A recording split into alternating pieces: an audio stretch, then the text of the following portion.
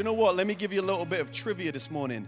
This morning is the first time Ruth Horsfall has actually led at Life Church Bath since coming back, because John and Ruth got here last January and we didn't meet frequently in the building. So, Ruth, you're amazing, and you've been leading us so wonderfully this morning. Wouldn't you all agree? You can write that on the chat. Shout out to Ruth, and thank you so much, guys, playing this morning. I said to the guys before we started, this week has been a very defining week in a number of different ways. One thing that's happened throughout the week is the tide has risen. The tide of our expectation, the tide of how we posture ourselves in prayer and worship. As a church, we've been praying and worshiping continually through this week. And so we're picking up this morning from where we left off. We have the honor of having many of Hannah's family and friends watching with us this morning. I wanted to welcome you all personally. It's so good to have you with us. Rob, we have Hannah's parents, and I hope I say your names right, Karen and Royston, and her sisters, Ellie, Abby, and Thea. Apologies if I've mispronounced your names, but I just wanted to say welcome to you guys. And I wanted to say thank you to you all as well. Ruth mentioned at the beginning of the meeting that a young woman in our church called Hannah went into hospital last week, literally a week ago today, and has had a week filled with many different moments. But after they find a bleed in her brain, the church was called to prayer, and Hannah's family, Rob, her husband, and Hannah's family have literally gathered the global church in prayer and in declaration over Hannah's life, over her absolute restoration and resurrection. And I wanted to say thank you to you, Rob, and to you, Hannah's family, because this is one of those weeks where we as a church are reminded about what it's all about. Sometimes the gospel can become over-familiar in this sense. Imagine if you owned an original Monet, right? An original piece of incredible art. But you only ever looked at this beautiful artwork with your face pressed against it. You know, you were so close to it, all you could see was kind of this one little corner of it. And even that corner you couldn't see very well. So often that's how we live in relationship to the gospel of Jesus. So often that's how we live in respect to the kingdom of God.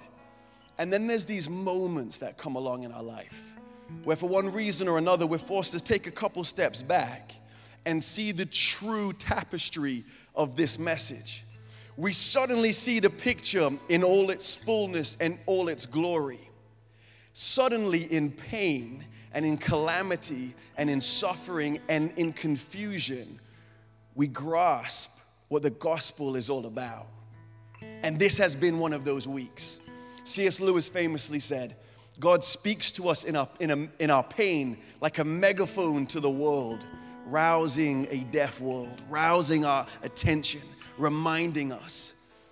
It's been a week of simplification, because when you have nothing left, and I know you've heard this before and it almost becomes a cliche, but when you have nothing left but Jesus, there is this realization that Jesus is all we have, and therefore Jesus. The simplicity of knowing and depending upon Jesus is all we need.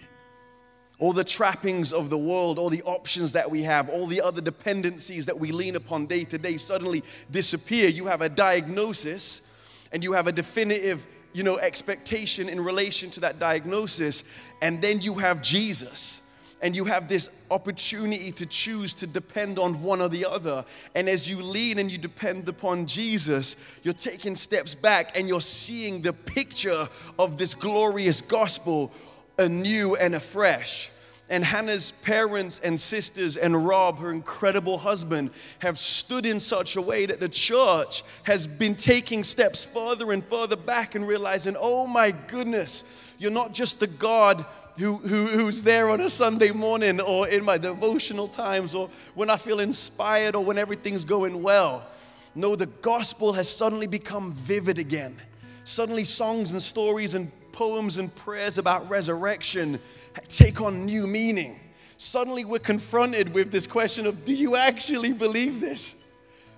Are you foolish enough in respect to how everyone else might see you? Are you foolish enough to actually believe that Jesus is the resurrection and the life? Or is it just a nice kind of cultural phrase? Is it just a nice thing to belong to? Do you actually believe that there was this man who lived, who performed all these miracles, who testified of who he was killed, and then rose again and announced that he is the resurrection and the life, and in his name, the kingdom advances? Do you actually believe that?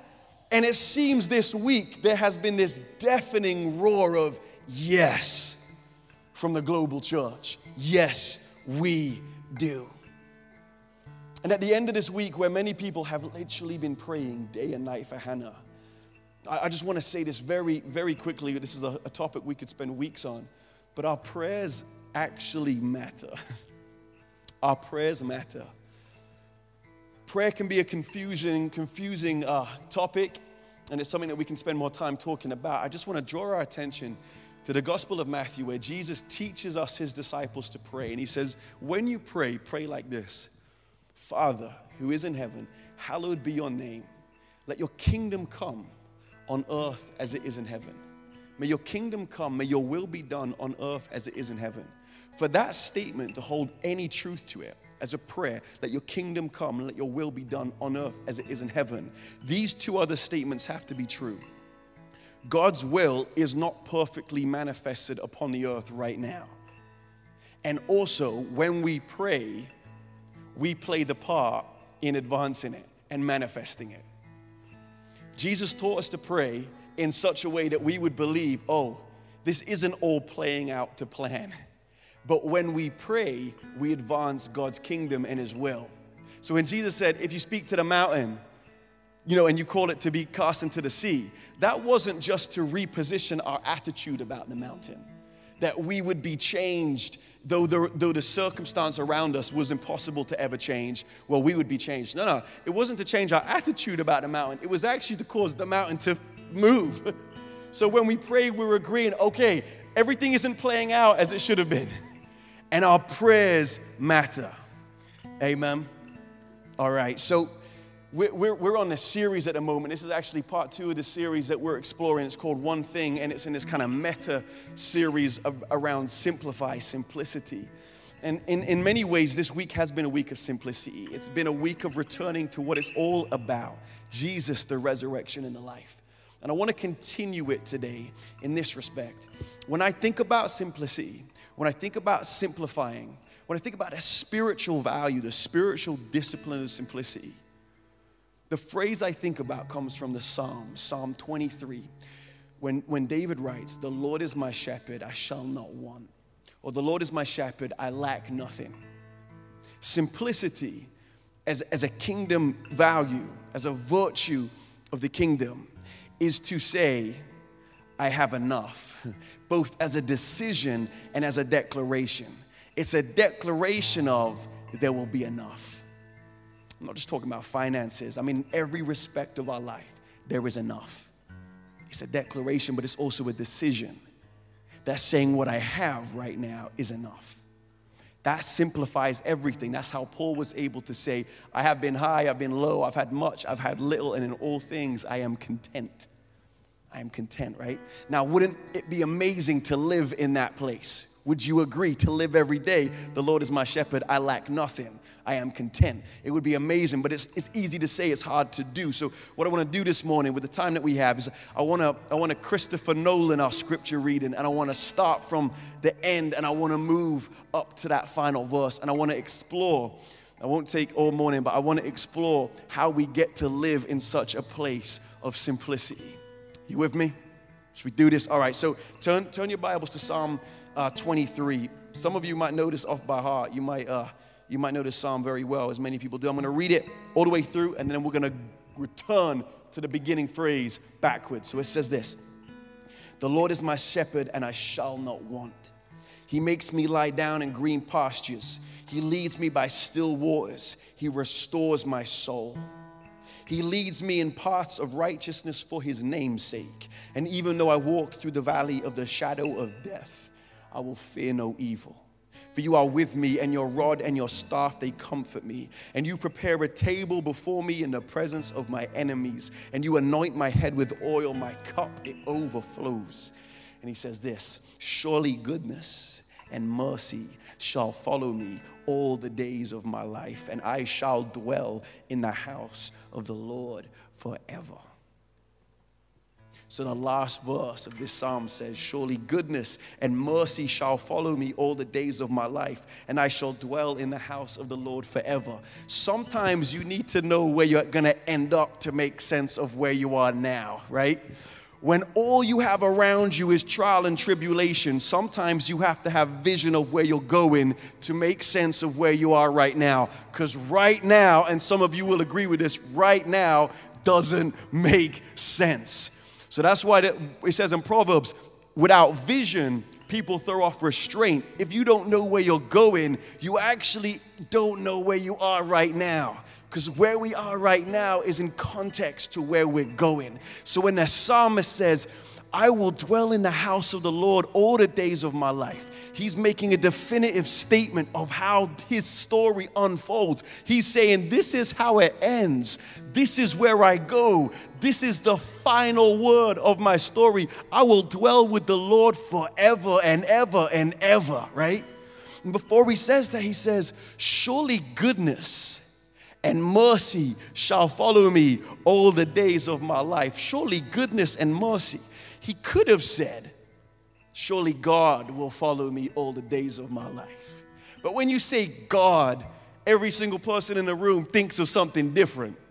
So instead of just saying God will follow me all the days of my life, he describes who God is.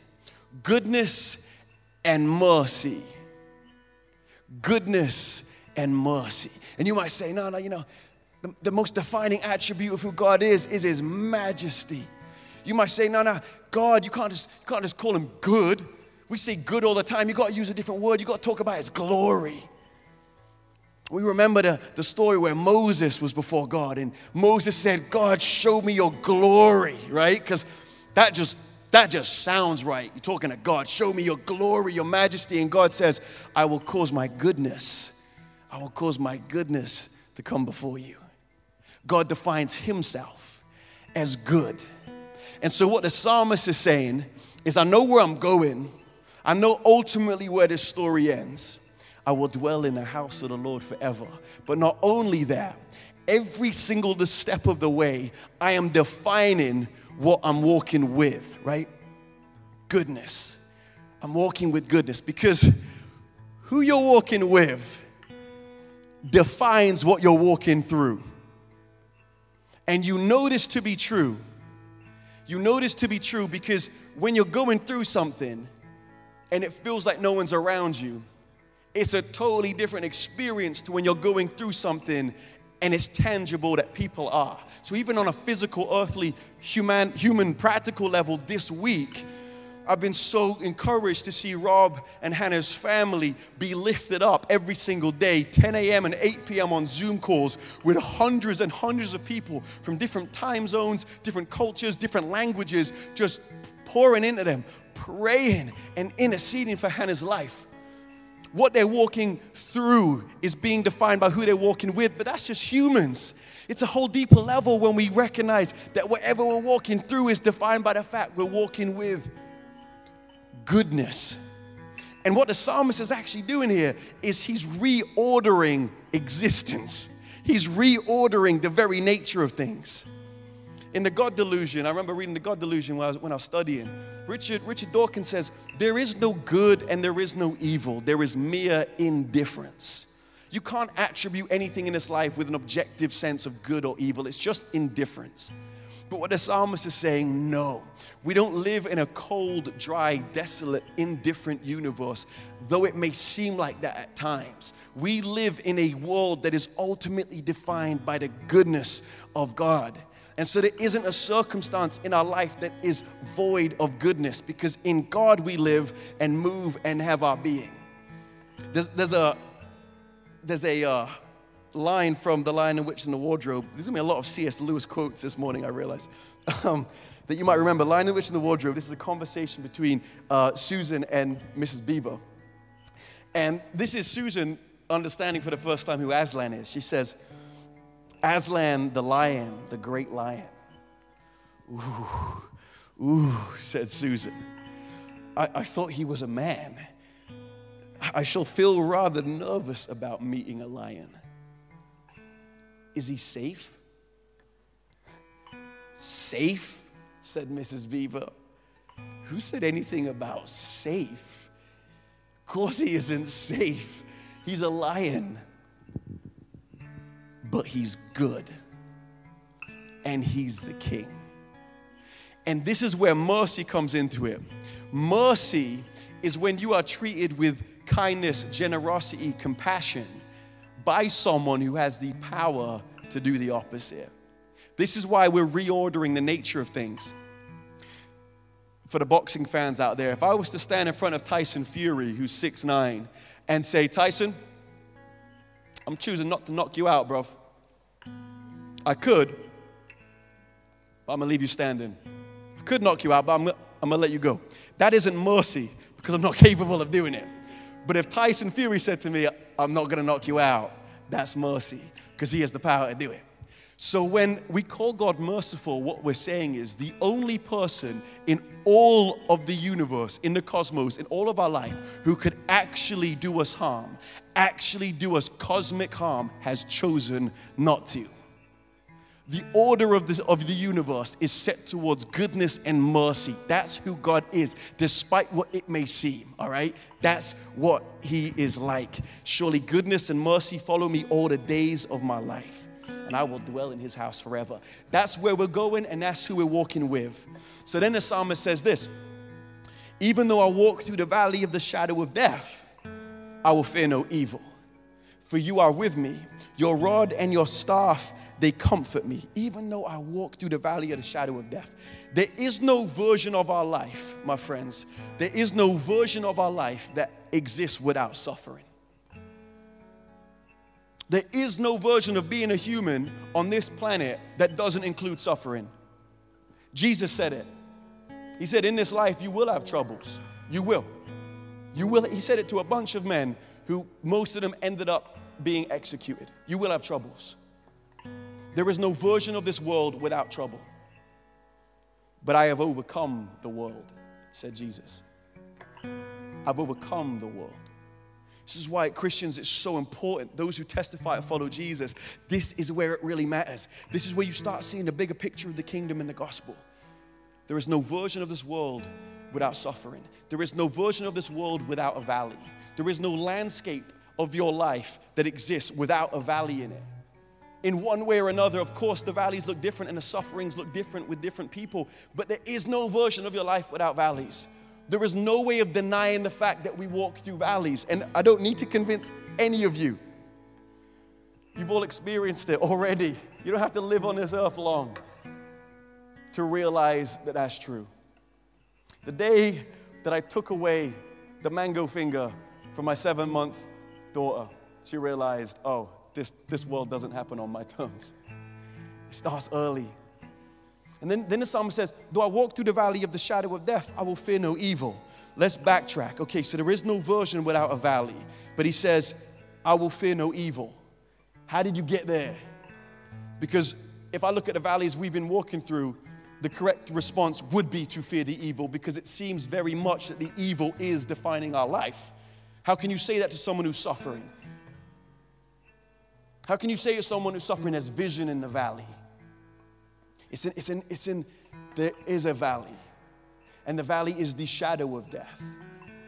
Just stay with me on this real quick. When he says the shadow of death, he's making such a profound statement about the evil that exists in this world.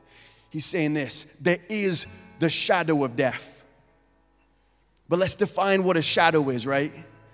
You know, shadows are the result of a light, a source of light being projected, and then an opaque matter, physical matter coming in front of the light and it forming shapes around it. It's how you were able to make shapes on the walls as a kid or as an adult to make pictures, right? Because you're using the light source, you're manipulating it with an opaque, not a transparent, an opaque object, and it's changing the way the light looks. but the shadows, they're not real. They just get in the way of the light. He says it's the valley of the shadow of death because, just stay with me on this, but the worst thing that could ever happen in our life, if it really is what Dawkins is saying, a cold and a different universe, for all to end in eternal nothingness, death.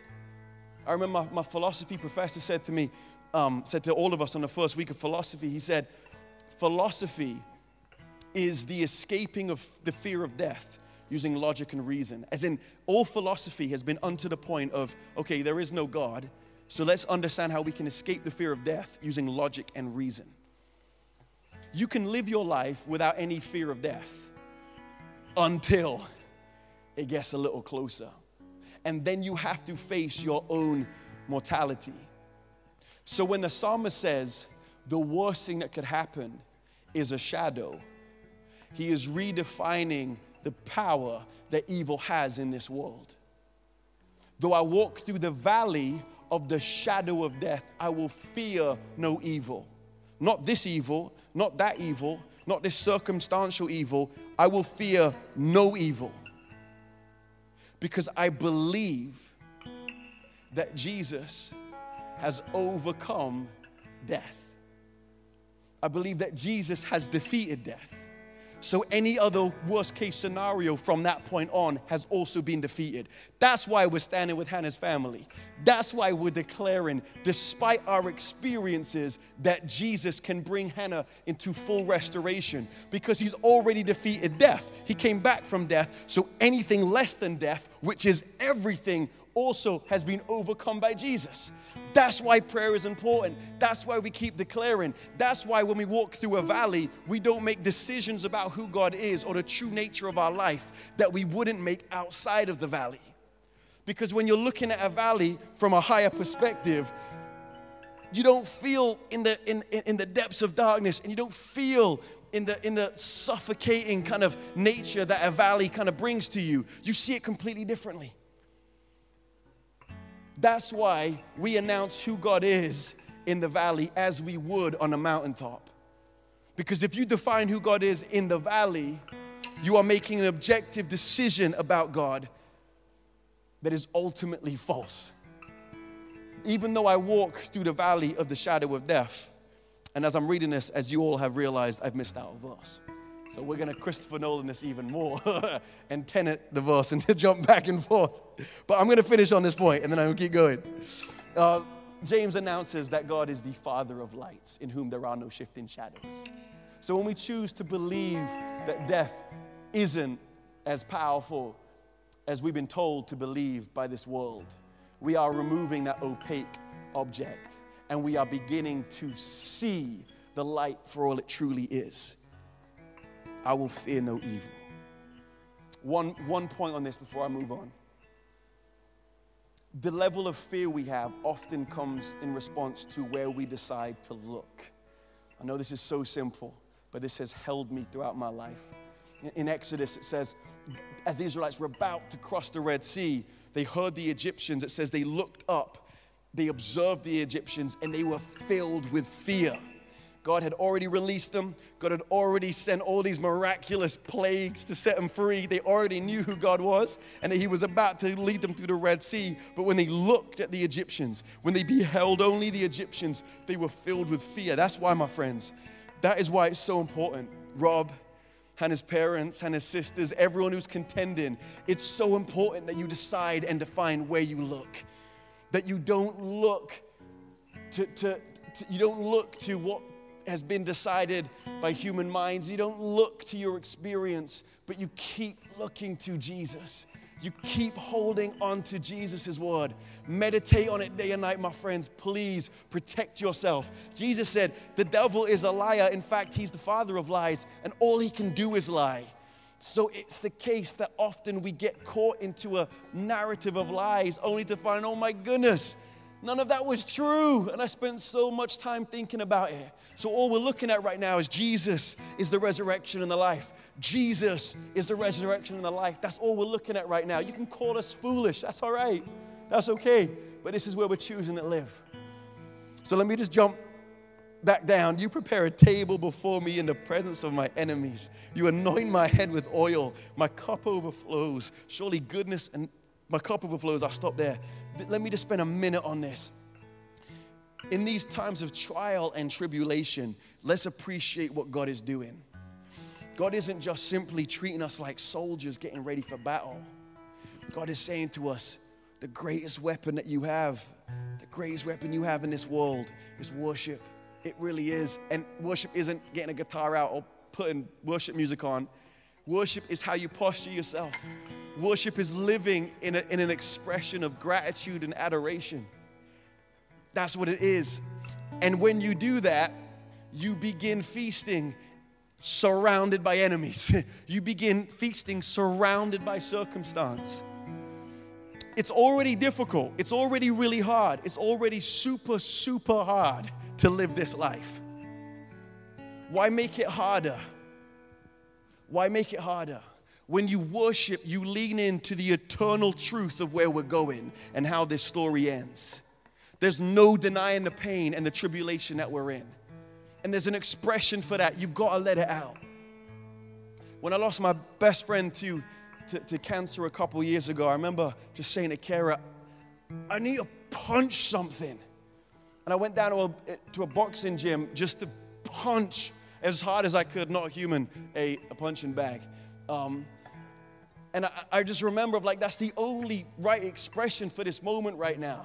We have a whole book in the Bible called Lamentations because God is like, let it out. It sucks. It's so difficult. You're right. This isn't how it should be. It's all gone wrong. God agrees. That's why we pray, let your kingdom come and your will be done, because this evidently isn't your will. So let's pray about it and let's lament and let's acknowledge how wrong it's been. But don't forget to feast. And when you feast, when you worship, when you remain in a posture of gratitude, you do redefine what's going on around you. You remember the Titanic, where the Titanic is sinking and there's a little band of people playing the violins and the cello? That's what we look like in this world often. Despite all that's going on around us, releasing beauty into the world, releasing eternal truths into the world, declaring what is, even though it seems so different in front of us. Why play violins when the ship is sinking? Because that's not the only thing that's happening right now. And when we move in acts of redemption, like prayer, or when we move in acts of redemption, like rejoicing or feasting physically on good food, we announce, this isn't it, and this isn't how it ends. You anoint my head with oil. Oil being a beautiful, sacred, ancient image of the Holy Spirit poured out upon us. The oil of Pentecost, like we spoke about, who Jesus said is the comforter.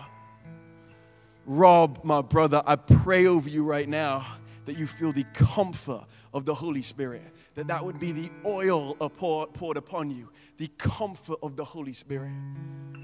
And my cup overflows. In Jewish culture, the cup and the wine was this image of extravagance and generosity and joy. Could it be that in the garden when Jesus, it said, pray to the Father, take this cup from me, because he was about to drink a cup of suffering. Could it be Jesus drank the cup of suffering for the joy set before him, so that in our suffering we could drink from the cup of joy? Could it be that even now, even here in our suffering, we can drink from the cup of joy to the point that it overflows? Why is it overflowing?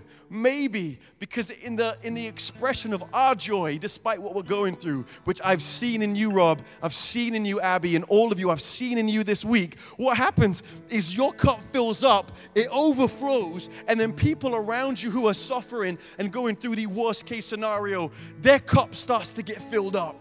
And they start to realize, maybe my situation isn't over. Maybe there's such a wild, audacious hope, so real, that this person, despite their suffering, is so convinced about that my situation could get changed as well. That's why testimony is so important. You still with me this morning? Could it be? All right. He leads me by still waters and he restores my soul. He leads me in paths of righteousness for his name's sake. Do you know what? When David wrote this, he was appealing to his former life as a shepherd. This isn't random. David is thinking about himself as a shepherd and thinking about the best shepherd he ever could have been, and he's attributing it to God. Even knowing that the most magnificent attribute of you is eclipsed by an infinitely better image that is in Christ. He that knew no sin became our sin so that we could become his righteousness. Jesus embodied the most horrific expression of our humanity so that we could be transformed in his likeness. Even our best expression is eclipsed by an undeniable and infinite expression of his goodness. But David knew as a shepherd how to take care of his sheep. He would lead them by green pastures so they could feed, by waters so they could drink. And he would restore them from their weary walks and from whatever was going on. And I'm announcing it over all of you guys in the building and everybody watching, that's what our God is like. David saying, shepherd to shepherd, I know how you treat me. You don't use me like a tool. You don't wring me out. You restore me. Someone sent me a message when we were going through a very painful time, similar to what's been going on this week, and they just said, make sure you sleep as much as you can, even if it's for a couple hours a night, and make sure you eat good food, and make sure you drink lots of water. Make sure you keep yourself well, because that's what Jesus is doing. He's restoring us, even in the most kind of tangible, physical ways. And that's how he leads us. Just coming to the end of this. The Lord is my shepherd, I shall not want. Well, if all that I've said is true, genuinely, then maybe it's possible to look at a dire situation without only seeing lack, without only seeing the worst of what's happening. There's a quote I just want to read quickly from Spurgeon about the Psalm. Charles Spurgeon, he said, nothing is hurried with God. Nothing is hurried. There is no confusion, no disturbance. Yes, the enemy is at the door, and yet God prepares a table, and the Christian sits down and eats as if everything was in perfect peace. Even though I'm surrounded by you.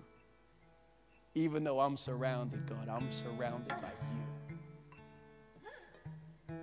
When you worship in times like this, and hear me out, I'm not talking about music, it's a part of that.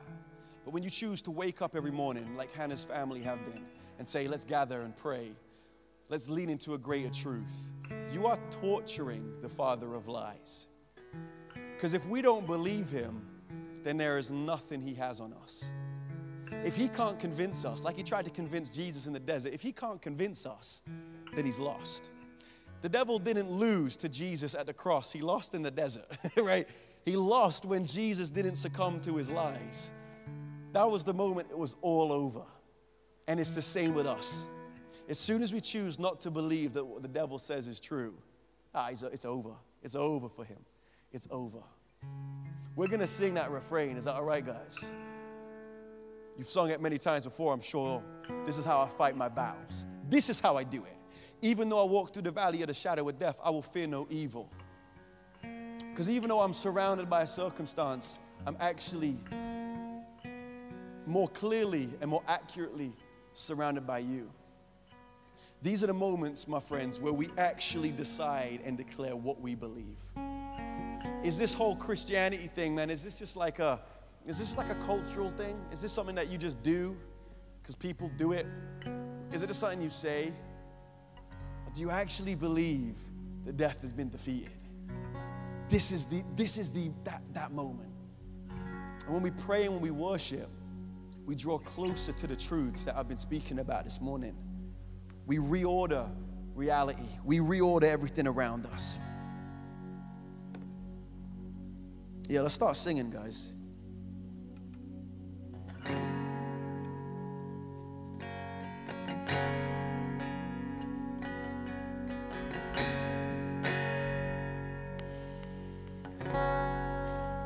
we're not just reading words this morning. We're not just saying nice phrases this morning. There is a young woman lying in a hospital bed in the ICU. There is a family that has experienced a deeply traumatic week. There is a world on its knees. There has been great suffering, like many generations hadn't experienced around us. And yet, and even now, we're declaring a higher and greater and far loftier truth than even our circumstance present. So as you sing this, sing it with all the pain you feel, all the confusion you feel. Sing it with the anger you feel and the doubt that you feel. Sing it with the what ifs and the how comes and the whys. Bring it all to the table. And as you sing it, allow the truth that you're declaring to ring out, deafening every other voice, deafening the lies, deafening the announcement that death is the end, deafening the end that there's nothing we can do and that this situation is impossible. Let's sing it out. Come on. This is how I fight my